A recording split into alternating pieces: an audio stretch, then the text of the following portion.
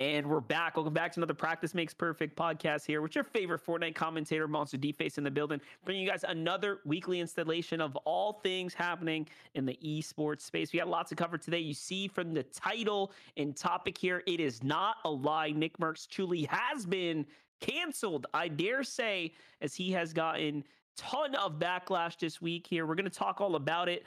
Tim the Tatman's involved somehow. Dr. Disrespect throws his opinion out there into the void that is Twitter, and much more to conversate about, especially as it comes down to Twitch, the platform continuing to I don't know, man, cover themselves in darkness, spiral down the rabbit's hole that is, you know, the Wonderland world they're trying to find on the other side. There's a lot going on here. You heard John Rush. He's here. But before we go ahead and introduce him, we want to thank you guys for downloading the episode, tuning in with us, and doing all that good stuff. Lately, I've noticed the podcast has been having advertisements and stuff play. So thanks, guys. We're generating like pennies to the dollar, but it's still pretty cool. For the first time ever, there's like some ad rev being generated. So that's really cool. Anyways, thanks, guys. Rock with us. You can find us on social medias. Y'all know how it is. But let's go ahead and throw John Rush in the mix here. John, we got a lot to talk about. It's just us here today. Yo. What's up, my boy? Yeah, Connor said he was too scared for this episode. Nah, just kidding. Yeah, what's up, everybody? My name is John W. Rush. You can find me on Discord now with just the clean JONRUSH, though. When I saw the opportunity to get my just clean name, still trying to get my clean name on Instagram and Twitter. So I'm John W. Rush on most things. But if you know anybody, and both those accounts are dead, by the way. So help me out, please. But yeah, I'm ready for this conversation. Yeah, funny. Just talking about usernames before we get into the dark side here. I got at Monster D-Face on Instagram after what was 11-year back and forth between me and a mega fan. Hear me out, guys. I'll make the TLDR version of this. 2012, he takes the name because he liked me so much. He was trying to save it for me. I saw his response in like 2014, wrote back to him. He writes back to me in like 2017. Fast forward to around 2022 or so, we somehow found each other online at the same time and then scheduled a date to change the username. So a 10-year drawn out, 10-year drawn out process. The guy who took the username because he supported me and held it hostage, kind of gave it back to me because we were just waiting to be online at the same time. So there you go. Can you imagine? Like, I don't even make like regular streaming content, but this guy was still logging into the Instagram, you know, every couple years. Somehow I must cross his brain or something. And he's like, oh yeah, let me check out how Moss is doing. And then eventually we meet up. Anyways, stupid story. Let's get into some other fun stuff that's happening here. We're here to talk about esports. John, kick us off. First topic. Where do you want to begin, man? We have a lot to cover. Hey, so we got a couple of really exciting things in the creative and development space. And first off, being Vision Pro.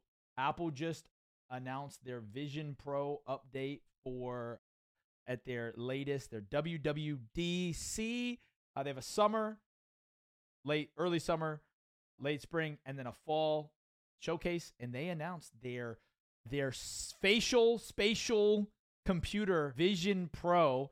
And there's a lot of things we could talk about, but for the purposes of these things, well, first let's get first impressions. Then the question is this the future of gaming? I think it's very interesting because I got to see the live reveal. I mean, social media was buzzing. Everyone's popping off. Seemed like everyone was in pretty good spirits. We had some new hot technology.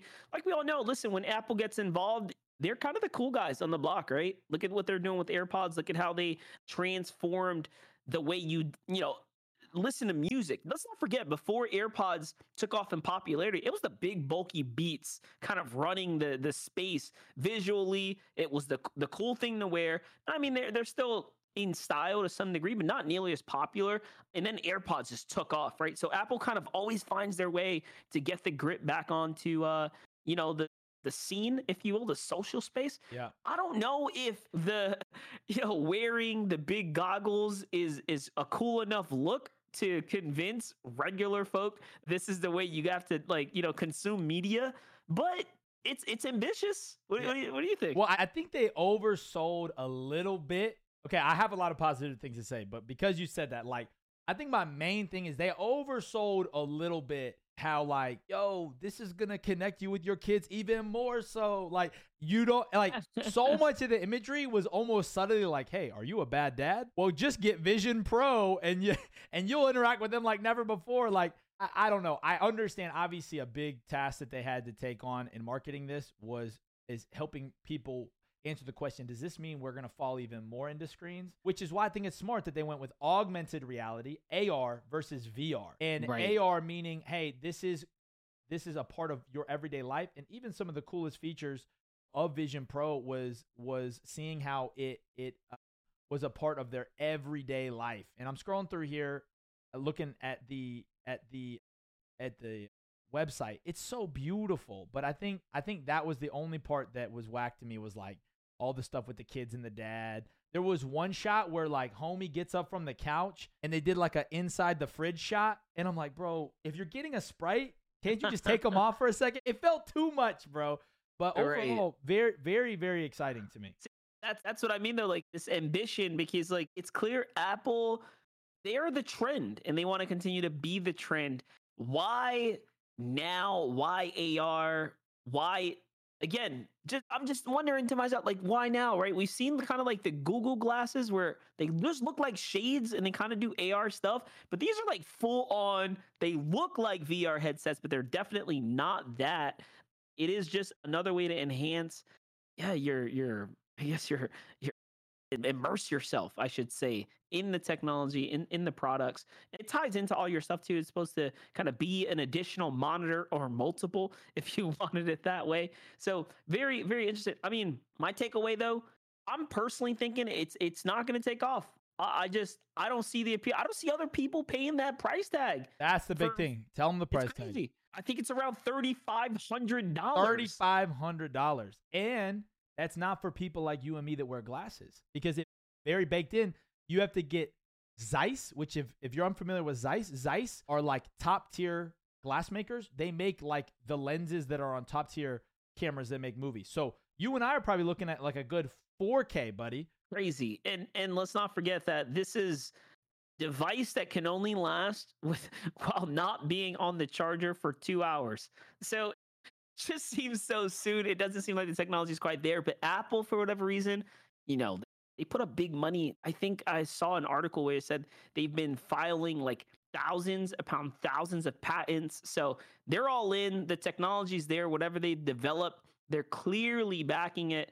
And I mean, they're trying to take on the market. We saw what happened with Facebook, their stocks, and how them taking on this VR technology didn't quite work out, and even now they're struggling. The full rebrand to the Meta, it was too soon, not too late for them. Again, these are mega multi-billion-dollar companies. They'll be able to whatever, write this off and ride the storm out. But I just think it's too soon for both companies. Yeah, I agree. I think that Apple will have some success. I think that even though it's more expensive, they focus more on giving people applications that they already care about. For instance, the Disney Plus bit, huge. Disney's stock itself had a huge bump when they had Bob Iger, who was the CEO, then wasn't the CEO, and is the CEO again. I'm confused. But he crushed that presentation, man, and just basically putting it together like, hey, look, like we're bringing what you already love in a new way, whereas I feel like Meta is more like, we're bringing you something different. You don't even know you want it yet, but here it is. Pay for it. And I think that Apple, and the other thing that people have to remember about Apple is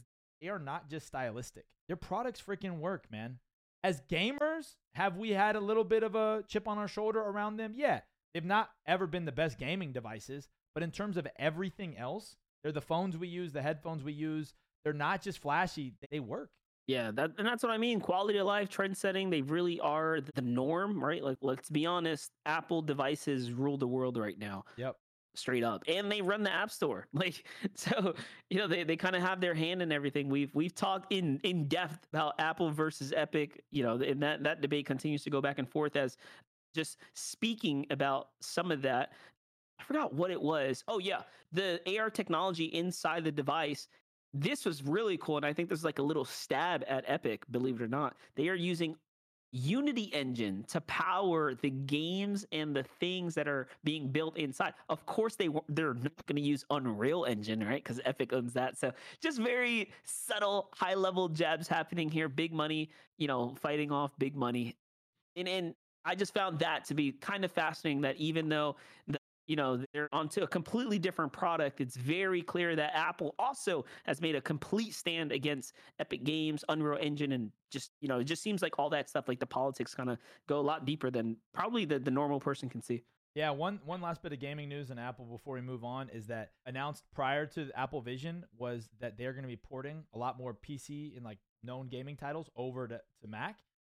Apple computers have gone a long way at beefing up their computing power, their video cards, etc.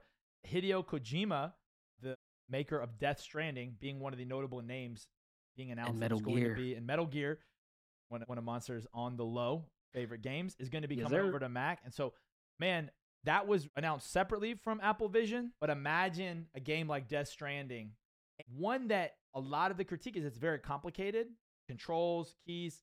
Imagine a game like that where you're in AR and you don't have to learn the controls because it's just right there and you're immersed. That's very interesting to me. Very interesting to me. I think we're a few years away. Probably, if I'm being honest, I think we're 5 years away from that. But I think it's still very exciting that we're getting there. Maybe that's the cutting edge technology. I don't know if you saw NVIDIA's presentation as well, but it was crazy to see.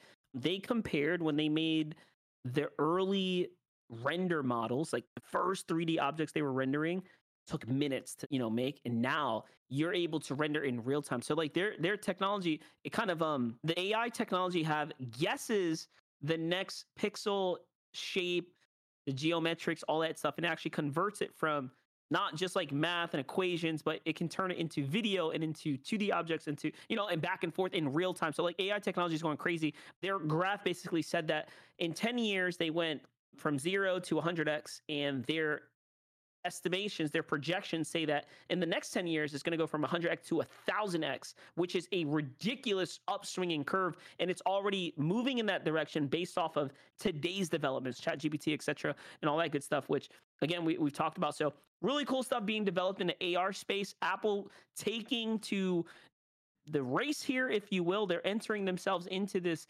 space.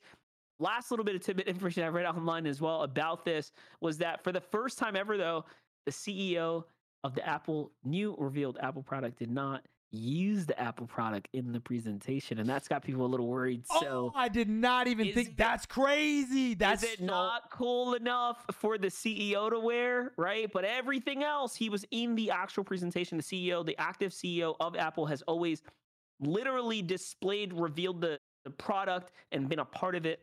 This is the first time in history, in Apple's long-running history, where the CEO did not use the product in the grand reveal. Wow. So shout out to the people that noticed that. That is crazy. And that, I forgot, I should have mentioned earlier, was the reason why I also think it's probably not going to hit. Yeah.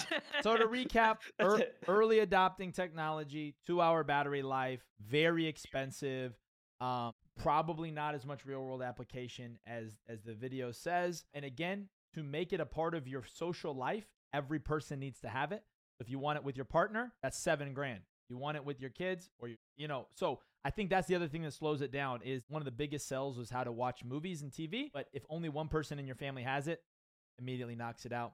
But very exciting nonetheless. I'm excited about AR way more than I think I am VR. But one other exciting, just positive note in the community is, want to give a shout out to all the folks over at OTK. I think that OTK, in the midst of a lot of really rough org stuff in the last year and a half, has been a really bright spot. Obviously, they're different in the sense that they're not really fielding esports rosters, but they do carry themselves as an org. They had their Game Expo just this weekend, and they went through, honestly, Monster, was very well produced. I don't know if you saw it, but like the studio they use, the team they use, it's very, very good. Seeing Asmongold not in his attic and in a suit is hilarious to me. But the whole thing is really devoted to indie games. And all the titles are games you probably would not see at any of the big releases. And honestly, to me, Monster, weren't even really that exciting to me. But I love what they're doing. And of course, their big reveal at the end was starting their own indie publishing venture called Mad Mushroom. And I just think so far they haven't missed. And I'm excited to see what comes next. And it's cool. Just so you guys kind of get grip or a perspective on what this means, they're not going to be making games. Instead, they're going to help those that make games get them to the market. So they're really leaning heavily into their strong suit. I mean, let's be honest. Asmongold, SFan, and everyone else under the OTK umbrella, mega creators, mega followings. They've done successful brand activation after brand activation. They can drive downloads. They can definitely drive awareness, good or bad, to you, and they can amplify your products. They understand the social media and the marketing and gaming space. So I think it's genius. Like you mentioned, Yeah. I think it's very smart. It's a good position to put yourself in. Why take on the risk of building the games that comes with tons of dev costs, and then of course your reputation attached to it, when you can just help publish it, market it, and definitely convert and get people some downloads. And not to mention those devs are gonna, in turn, this is the cool part about it, OTK publish it. Who are they going to hire? OTK members. So they get to like triple dip here. Absolutely. The profit on top for being the publishing company, the profit on top for being the influencer to peddle the product, right? Like, so it's kind of cool. It's a very smart business opportunity they're building in parallel to what they're already doing. None of them are planning on retiring, it looks like, anytime soon. They're literally gaming because they love to. So very, very smart. Very cool. And last thing we'll say on that, and this segues us into our next topic, which will be definitely a bulky one, is they've already weathered a couple major controversies and transitions. And I think, everything that happened with Mizkif a few months ago, I thought they handled well. And we're sitting here today, and a couple of days ago, they not only are strong as an org, they were pulling great numbers on streaming platforms, but Mizkif was still apart, but they had addressed the concerns. I just think in so many ways, they are one of the true success stories of esports. I mean, that's not even talking about the fact that they have Starforge PCs, their own PC company. Like, I just am really, really impressed with them. And it's not, the interesting thing is, the games they're into are not always my cup of tea. I'm really mostly involved in OTK because SVan, Soda Poppin, and Asmon are WoW players. But all these indie games really aren't my cup of tea. But I'm just proud of them, man. I think they've weathered some controversy better than a lot of people have. Yeah, just yesterday, Jake Lucky had an interview sit down with Asmongold, and he kind of reconfirmed, I think, everyone's thoughts as, hey, we don't want to make games because that's not our field. We know how to market, so we want to be the publishing company to bring these games to our community. So very cool stuff. I think it's inevitable that they're going to find success. They have clearly positioned themselves to do well, but let's jump into some of the meatier topics. You saw in the header, the title today of this podcast episode.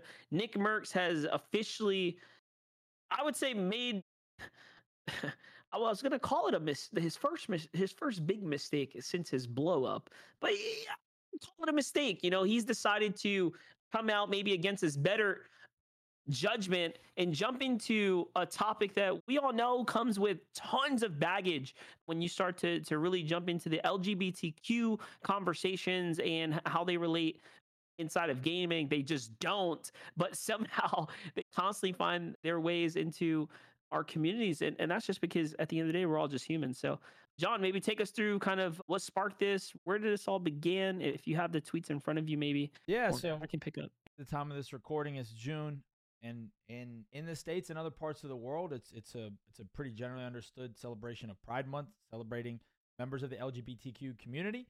And just like many communities, there's parades and there is advocacies and celebrations. And there was one that had unfortunately turned into a more violent expression on both sides, it appeared. And guys, we're not here to necessarily legislate one side or the other. We just want to report the news and create conversation going, because this is really big for gaming.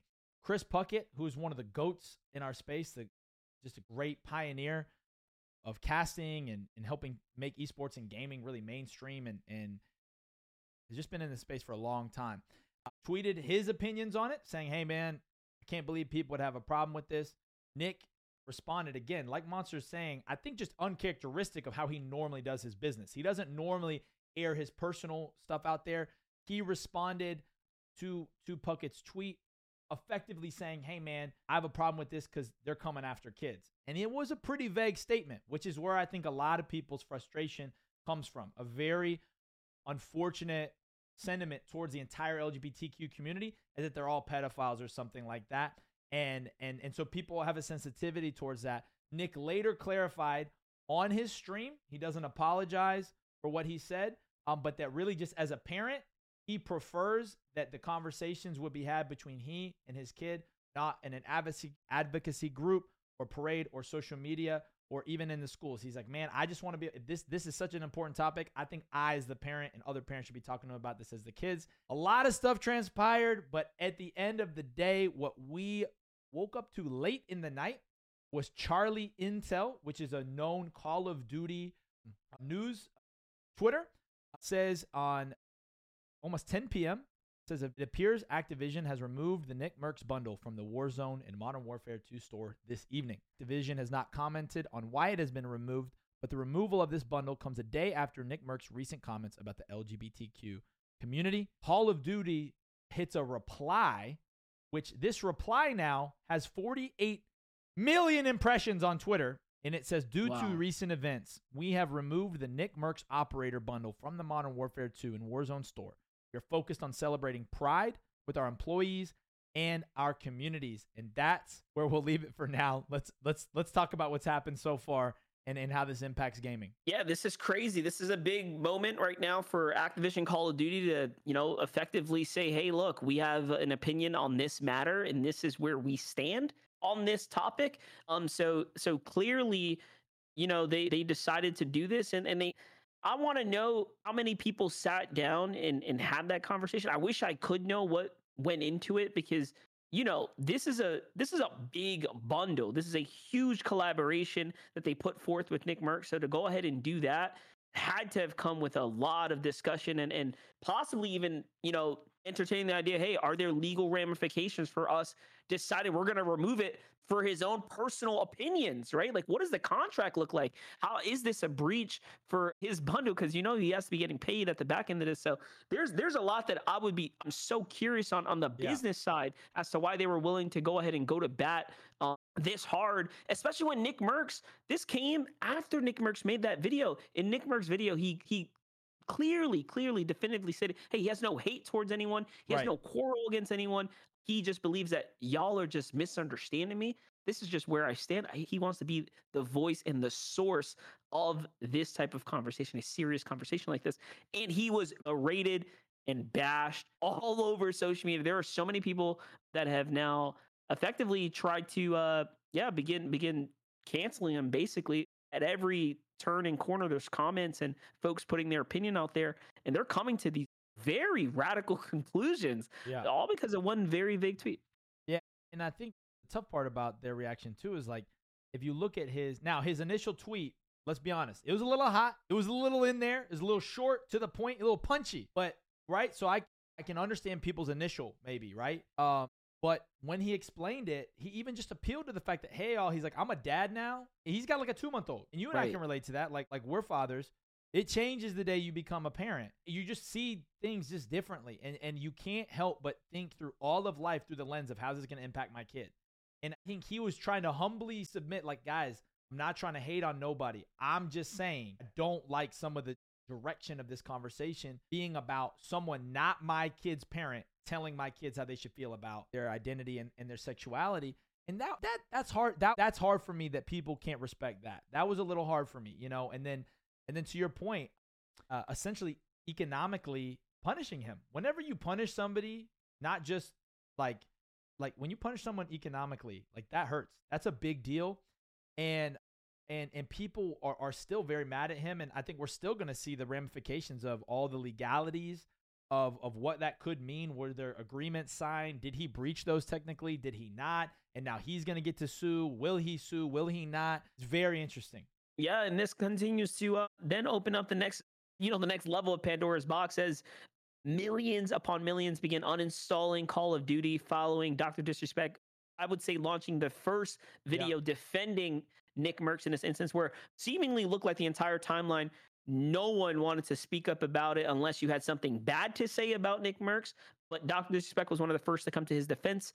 And he says, hey, listen, Call of Duty, I'll be honest, you've done a lot of messed up things. But this is one of those ones that I think you're crossing the line. I think that he basically says NICKMERCS is entitled to an opinion, and y'all can't allow him to have that opinion, and you're going to punish him for it. So I'm not going to support Call of Duty. After that, I feel like there was just a cascade of other people, of course, uninstalling the game and going to social media about it. And reportedly, there have been millions of uninstalls when it was reported a couple days ago. I have to assume now, as this has continued to spread, Call of Duty has continued to lose mass player base across the ecosystem. But it doesn't end there, because Tim the Tatman, after going live the following stream, was bombarded with messages and comments. It was almost all his channel would talk about. And I think they almost guilt tripped him into defending his friend, because Dr. Disrespect did it first. And then they were like, Tim, how could you have your guy in the game and play as your character when look at what they're doing to your friend NICKMERCS? Is that really your friend? Yeah. And then NICKMERCS responds to Tim's post about requesting Activision to take his skin out the game, his bundle. Well, and I felt bad for Tim that day, because that day was when the new Fortnite update came out. And right. Tim was going to be playing that anyway. And here he is not playing Call of Duty, which people, of course, are acting like that's a statement. But he was just playing the new Fortnite update. And then I was in his chat. People were super chat after super chat. He made a lot of money that day because he wasn't responding to none of them. And honestly, I'm not going to lie. Like, I did feel some type of way about him not saying anything. But we often judge these creators to standards we would never judge ourselves. Meaning, in the moment, it felt like Tim's not saying anything. But guys, in reality, he basically took like 1 day to process. That's actually like just called wisdom, I think. I think that's just smart. Like don't do things out of like, I think in this instance, we have a NICKMERCS who felt like he made maybe a knee-jerk reaction out of conviction and he stuck by it. But then on the other hand, we have Tim the Tatman, who I think took a second thought about it and then he responded. Well, I can tell you who didn't take a second thought. Cloaksy woke up the morning of, tweeted, uninstalled, called, I'm playing Fortnite with Tim the Tatman, Ninja, and Cypher PK. We all know Cloaksy is very much a part of this like Super 5, if you will. Remember the post, the video, or sorry, the imagery that Cypher PK put out? It was like NICKMERCS, Cypher, Ninja, Cloaksy, right? Like there's like a Super 5, Courage JD. Actually, can you search up if Courage posted anything on this? I think Courage might be one of those ones who's like, dude, why put myself in the line of fire? Courage just bought a house. That's the last thing he posted. Yeah, he needs the money. Probably, listening to the backlash. So Cloaksy goes ahead and tweets out he uninstalls Call of Duty. So it's crazy. We have this wave, this surging, group of folks now that are saying, hey, listen, we can't support Call of Duty if they're not going to allow what is their favorite creator to just have an opinion. And then on the other side, you have all, these activists and then folks that are, of course, supporting Pride Month and believe in, LGBTQ rights and all that kind of stuff. I don't have enough of a knowledge or history in any of this stuff to, competently defend one side or the other. So Courage didn't do anything. Yeah, I'll just leave it at this. Everyone's, I believe, at the very baseline minimal, deserving of their own opinions, whether right or wrong, right? That I feel like that has to come down all into the eye of the beholder. And you kind of at some point have to agree to disagree. But I really do find it, I think, very telling that Activision was willing to jump on and take them out the game when, you would think like the game should almost be just a non-fact, just be a neutral person. Why kind of, have like, it's just so weird that the game itself, like Call of Duty, what did Call of Duty have to do with this? You know what I mean? And kind of put themselves in it in that kind of. Well, it reminds me, like, just to briefly touch on a cultural example, and then we'll just recap the events of it and maybe some of its gaming implications. But it reminds me when in 2016, 2017, Colin Kaepernick, the NFL quarterback, started protesting something he believed for, and the world went crazy. He and people were burning Nike socks, and I'm like, guys, he's just kneeling. And the outrage. Now, granted, we're actually giving 2 examples on both sides of what we would call the political socio spectrum, right? Like what Nick did could be classified as conservative. Colin Kaepernick classified as liberal. I personally think that those are such limiting buckets to put people in all of thought into, right. But they're helpful for conversations. I remember looking at people saying like, yeah, Colin Kaepernick is like, he hates America. He this, and this. He's disrespecting the national anthem. They were burning Nike socks. People are acting like they're going to never use Nike again. They're acting like they're never going to watch the NFL again. Now, it's obviously very complex thing because Colin Kaepernick is not in the NFL anymore. But the sad part about that outrage was that when Colin Kaepernick first started protesting during the national anthem, he was sitting. And after 3 times of doing it, he was contacted by an actual Navy SEAL. Frick, man, what's the dude's name? And was like, hey man, Army guy. Nate Boyer. Sorry, y'all. Nate Boyer says, hey, I don't like what you're doing but I respect your right to do it. So can you just do this, Colin Kaepernick? Instead of sitting during the national anthem, can you kneel? So here is an actually, like, again, regardless of what you believe, is what you're saying is like, here's him expressing his opinion, respecting the other side, and people are still burning Nike socks on TikTok and Snapchat. Right. And it's just sad that these are just great examples where people definitely do stupid stuff and they do hateful stuff. And I think that that's a whole different conversation. I think what we're talking about right now is it just seems like somebody voiced their opinion on a matter without trying to be hateful, and there was no room for it. And so, like Monster said, Tim the Tapman responded. He said, NICKMERCS has been my friend for years. We went in getting our Call of Duty operators together. It feels wrong for me to have mine and him no longer have his. In support of my friend, please remove the Tim the Tapman bundle. That was June 10th at 7 o'clock. 23 million impressions on that tweet.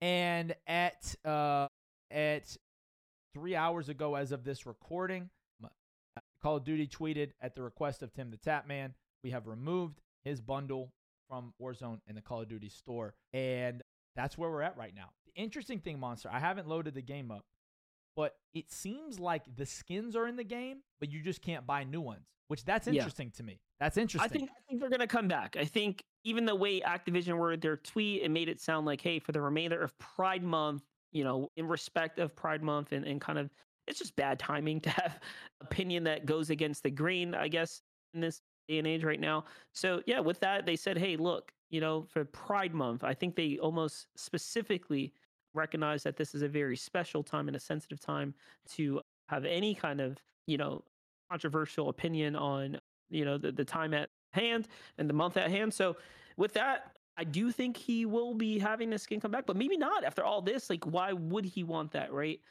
So there's a lot to be seen and discussed, and just the results of what this is going to become for Call of Duty is to be determined. And then there's the other side where folks are calling out Activision as hypocrites, because if you had a rainbow banner flag in Call of Duty, but you were on the Middle Eastern server, it's actually censored. So how much do they really believe in it, and why would they censor it if they really believe that everyone deserves to have equal opinions and see it the same way? So very, very interesting stuff. Like we said, we're just here to kind of bring the news to you guys, not here to sway you or put our opinions in the mix.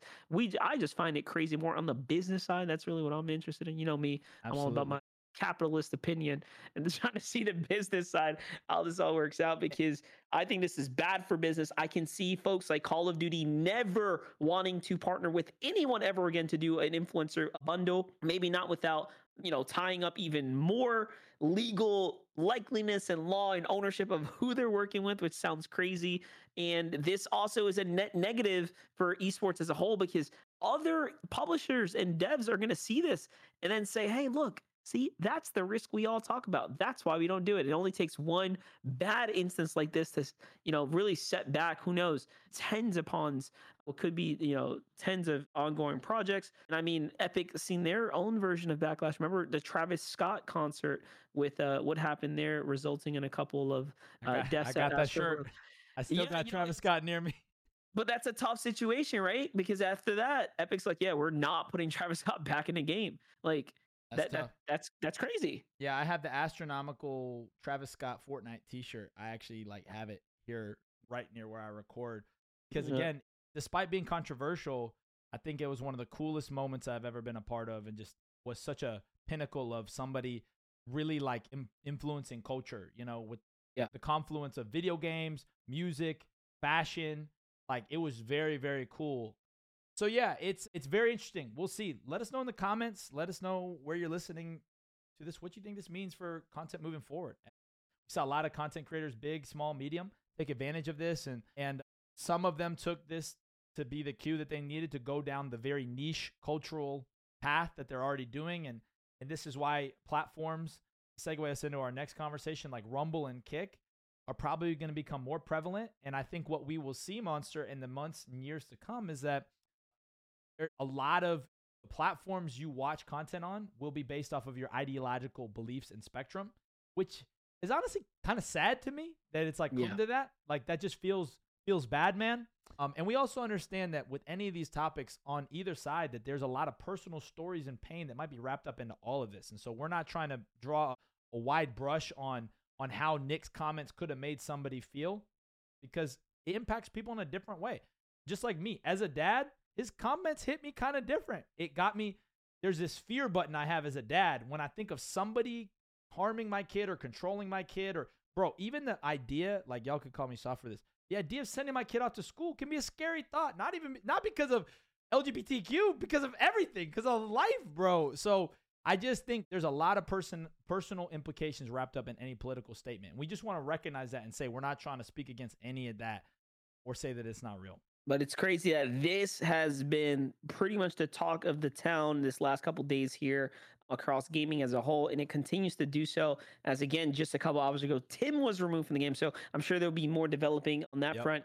But there is, again, you talk about this divide almost that's going to happen across platforms. It seems like Twitch has continued to put themselves into a divide. They have not only ramped up their rule system, terms of services, and streamer guidelines, but they have also walked into one of the craziest controversies that we didn't think they'd ever land themselves in, which is going against the advertisement policies that they had in the past and putting in new rules that not a single human, and I mean a single human, asked for.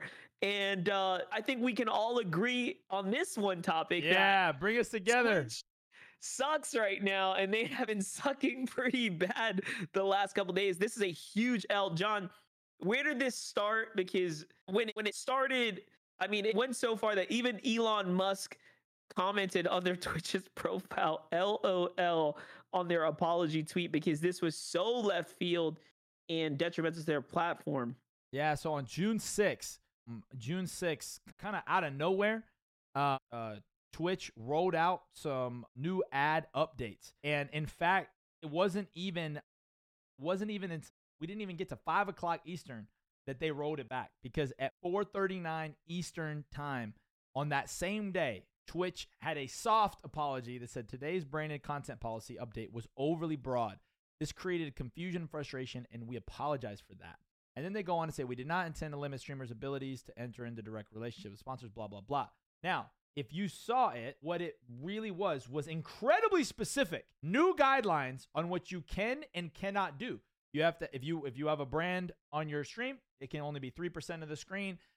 Here's the type of videos you can't do for ads. Do all these roadblocks on top of changing what it means to be an affiliate, changing what it means to be a partner, adding a fee that if you cancel your affiliate and partner, you owe them $25. Like, where does this come from? And so this initial apology monster, people were really frustrated because they said, y'all weren't broad. Y'all were specific. You were just wrong. Yeah, and you would think like the hardest downfall we would have seen this month was like downfall of FaZe Clan sabotaging their own kind of social timeline. No, Twitch takes a much bigger L here. They literally put in place what would have been the killing blow, the nail in any coffin for third-party tournament organizers, advertisers looking to host events and enter into the space, and just creators in general, limiting their creativity to be able to express themselves. Imagine you find yourself a sponsor. Sponsor says, "Hey, can you, start of your show? We just want our logo on your background as part of your stream." Nope. That would have been against terms of services. So you can see how simple little things like that would just all of a sudden to be axed from the platform. So Twitch quickly, and I mean quickly, try to put this fire out, but the damage has been done. Yeah. Asmongold immediately, like we talk about knee-jerk reactions. Legend. I mean, even Asmongold, the moment that came out, said, "Okay, listen, Twitch, we've seen how you've kind of made mistakes in the past, but this is one that affects like my bottom line and actually affects all of your creators' bottom lines. In fact, or so much in fact that if you make a change like this, I'm actively shopping now to stream on a different platform. I don't want to stream here." So why do you think that Twitch continues to, of all the places they can monetize and try to pull dollars from, they want to penny pinch the creators? Yeah, and this has been something that they've done all year. And constant theme we've been reporting on for the last 12 months on Twitch is feeling completely out of touch with their customers, even to the point to where by June 7th, not like 24 hours, then they released a hard apology saying, yesterday we released brand and content guidelines that impacted your ability to work with sponsors to increase your income from streaming. These guidelines are bad for you and bad for Twitch, and we are removing them immediately. But like Monster said, the damage was already done. And in fact, so much of their response literally just seemed like they were just copying what people had been saying for a day, which didn't make me feel like you heard me. It made me understood me. It just makes me feel like you were just saying this now to apologize. Yeah. So, Kick's or Twitch's biggest competitor, Kick, actually puts out a post that they have gained over 300,000 new signups for 2 days in a row. This is their fastest growth that they have seen in recent times. That's 600,000 new people from June 7th to the 11th, which was again today at the moment that they sent this tweet out a couple hours ago, to their channels. And that means there are tons, and we mean tons of members now flooding to the Twitch platform or to the Kick platform away from Twitch. This is a big situation. It's a big deal. If Kick wasn't already having quite the momentous swing here with the new recent signings and featured, artists like Drake giving away money on the platform, which he had this done is that probably right before. Yeah, this is like literally probably the best thing that could have happened for them. And I'm sure Kick is sitting back thinking to themselves, like, not even Drake pulled in this many. You know what I mean? Like, Yep. You could have paid Drake whatever you wanted. I am willing to put every dollar in my bank account that Drake did not drive not even near 600,000 members to the platform. No, and yeah, and let's think about some of the perfect storm that this was. Drake was on the platform a few days before, dropping out subs, gives that little light hype there, gets people excited. He's streaming on there. Cool, great. Then Twitch drops this, and it opens up things for people like Dr. Disrespect, who are still, to this day, for unknown reasons, not allowed on Twitch to just put out a tweet that says, hey, look, the purple snakes are moving. In the midst of the Call of Duty drama, one of Dr. Disrespect's responses that added insult to injury, even more so to Twitch, he said, hey, looks like Call of Duty hired the same PR firm as the purple snakes, meaning Twitch, of course. Kick comes in and starts capitalizing. They are clever. We have said this before on the program. They are good at social media. They understand the needs of their people. Oh, look, the new Twitch policies make multi-streaming as a partner not really viable. Oh, who's the biggest multi-streamer in the world? Ninja. Oh, who's streaming on Kick now? Ninja. Now, Ninja has not made any claims that he's going to be exclusively on Kick, but the fact that he already went over there and has stayed on there. And Ninja's first stream had like around 10,000 plus viewers, I believe. So the hype is real. It's clear that he has a community that's willing to move where he moves. He's kind of built his brand to be that, which is amazing. All credits to Ninja. And Ninja put out a video, man. He talked about his hardships with this situation he's put in. He said, hey, a good chunk of my audience comes from Twitch, but you do realize I rescinded my partnership. I gave up partner and affiliate status just so that I can have I don't want your money, Twitch. I don't even want to monetize my audience. I just want to be able to reach as many people as I can, and I want the freedom to do so. Yeah. And now that Twitch is not willing to honor that, he no longer needs the platform. It cannot service him or his goals. Yep. And hence he moves over to Kick. And here we have it. Now he's on Kick for free. For free. And then you've got Mr. Beast commenting on the whole debacle. If for no other reason, then you kind of had to talk about it if you're on social media.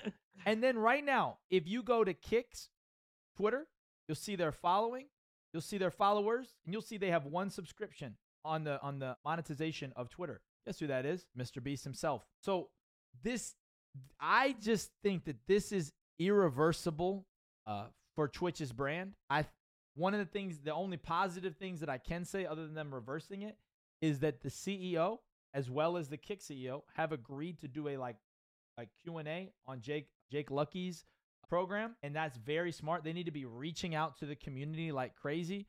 But my goodness, Monster, they messed up. They messed up. You could just see following the bad tweets in messaging from Twitter. Kick's channels have officially now followed Elon Musk, Mr. Beast, Ninja, and a couple others.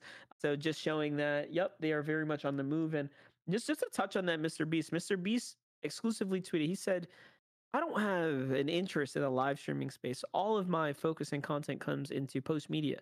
But this is such a bad advertisement policy that I just want to go ahead and support Kick at this point. Is what Mr. B said. He said, you are making such a bad impression amongst gamers that I want to advocate against you. I have nothing against you or this space or interest in being any kind of key player in this space, but I'm willing to use my influence to just stick it to you and stir the pot a little bit more. And that just shows you, man, Mr. Beast, dude, if you're doing something where Mr. Beast is like, hey man, I'm gonna stand against you on this. You probably got yourself a bigger problem than you realized, and you know you have to question what led you to that position in the first place. So we'll just continue to put themselves just man L after L. I hate to bash on the platform. I love the platform, or I love what it used to be and what it meant to me and what it built for me. And I think a lot of the OG creators feel that too.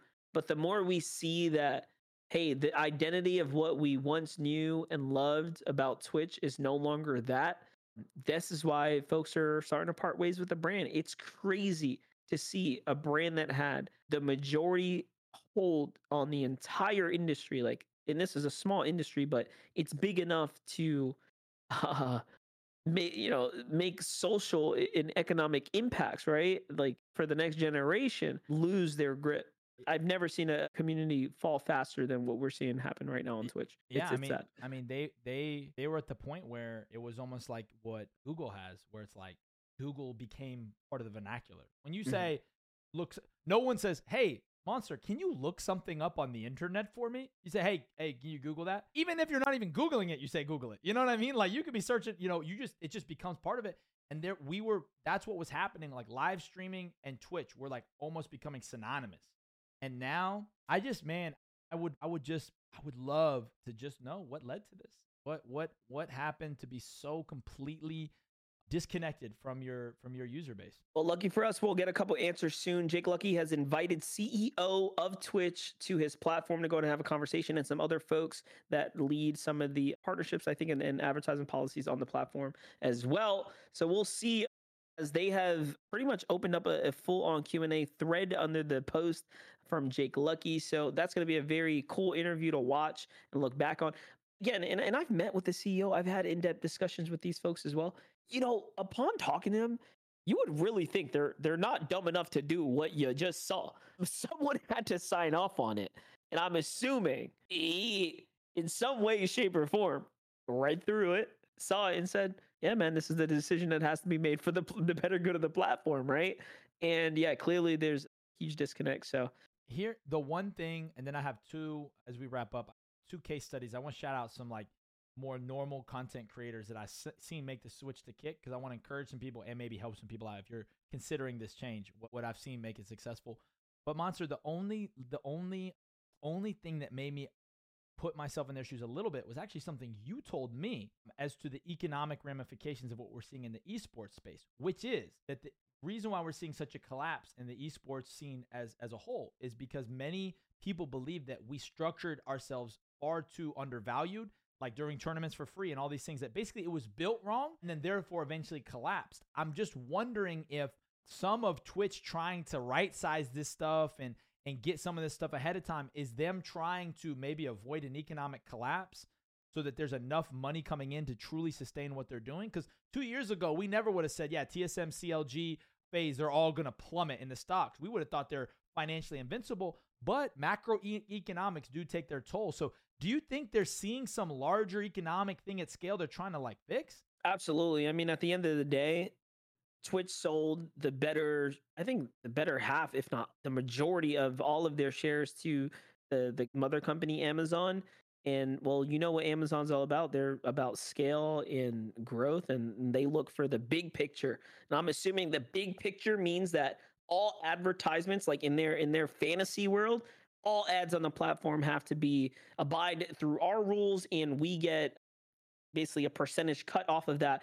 And of course, all subscriptions on a platform as the service provider, they deserve a cut from there too. So yeah, I think in some way, shape, or form, these are the suits as gaming folk like to call them, the suits coming in with their their nice black suits, and they want their paycheck, and they see that, hey, advertising money is the one space that they have not tapped into, but neither has any platform. You don't see TikTok, Instagram, not a single space has decided, hey, we're going to hinder your creative process because we want a piece of that money, when they didn't do a single thing as far as bringing it to your table. That's tough. So very tough situation to be in.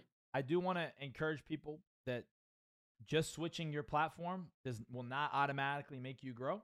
Kick in and of itself, functionally very similar to Twitch, and even right now has some less features. There's some Streamlabs optimization that's not there yet. There is some alerts and plugins that are not working yet. They're working hard to fix this, but just want to give a word of the wise that it really does matter how you switch. And let's not forget, Twitch also houses the very controversial streamer Aiden Ross, who has been openly kicked us. Homophobic, transphobic, posts the craziest radical takes, and does some really ridiculous stuff that you would think he'd be such a brand risk, you don't want him on the platform. And this was almost verified by his manager in a recent video that he live streamed himself, where the manager called him, and Aiden Ross was like, dude, we got, Drake on the platform and this person and that person. Like, what's up? I need some features. Like, let's start popping off again. And his manager said, bro, no one wants to work with you. You're a legitimate brand risk. Like, and not only Aiden Ross's manager who's told him this, there's other creators that say, hey, we would move to the platform, but Kick, you got Aiden Ross in here, and the clips that I see coming from your live streaming platform that are not getting banned or censored, or there's not some kind of discussion being had here about the agenda and the messaging he's pushing.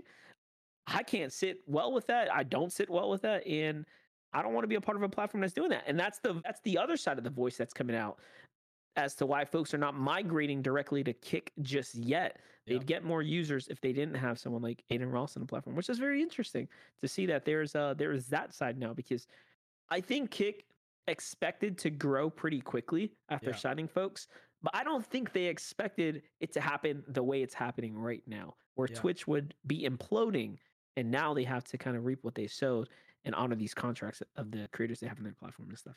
Want to give a shout out and I think some helpful tips to two creators that have made the switch to Kick. Just break down their process. Give a shout out to Big E, who made the switch to Kick early on. He was a former Twitch streamer who had taken a break streaming and had been focusing all on his YouTube. But because he had a great engagement on Twitter, on his YouTube platforms, that when he made the switch early to Kick, he not only took advantage of some of that initial boost on Kick, which I think is a little bit wearing off, but he also had a great community built underneath it. And he's done a great job maximizing the open space on Kick.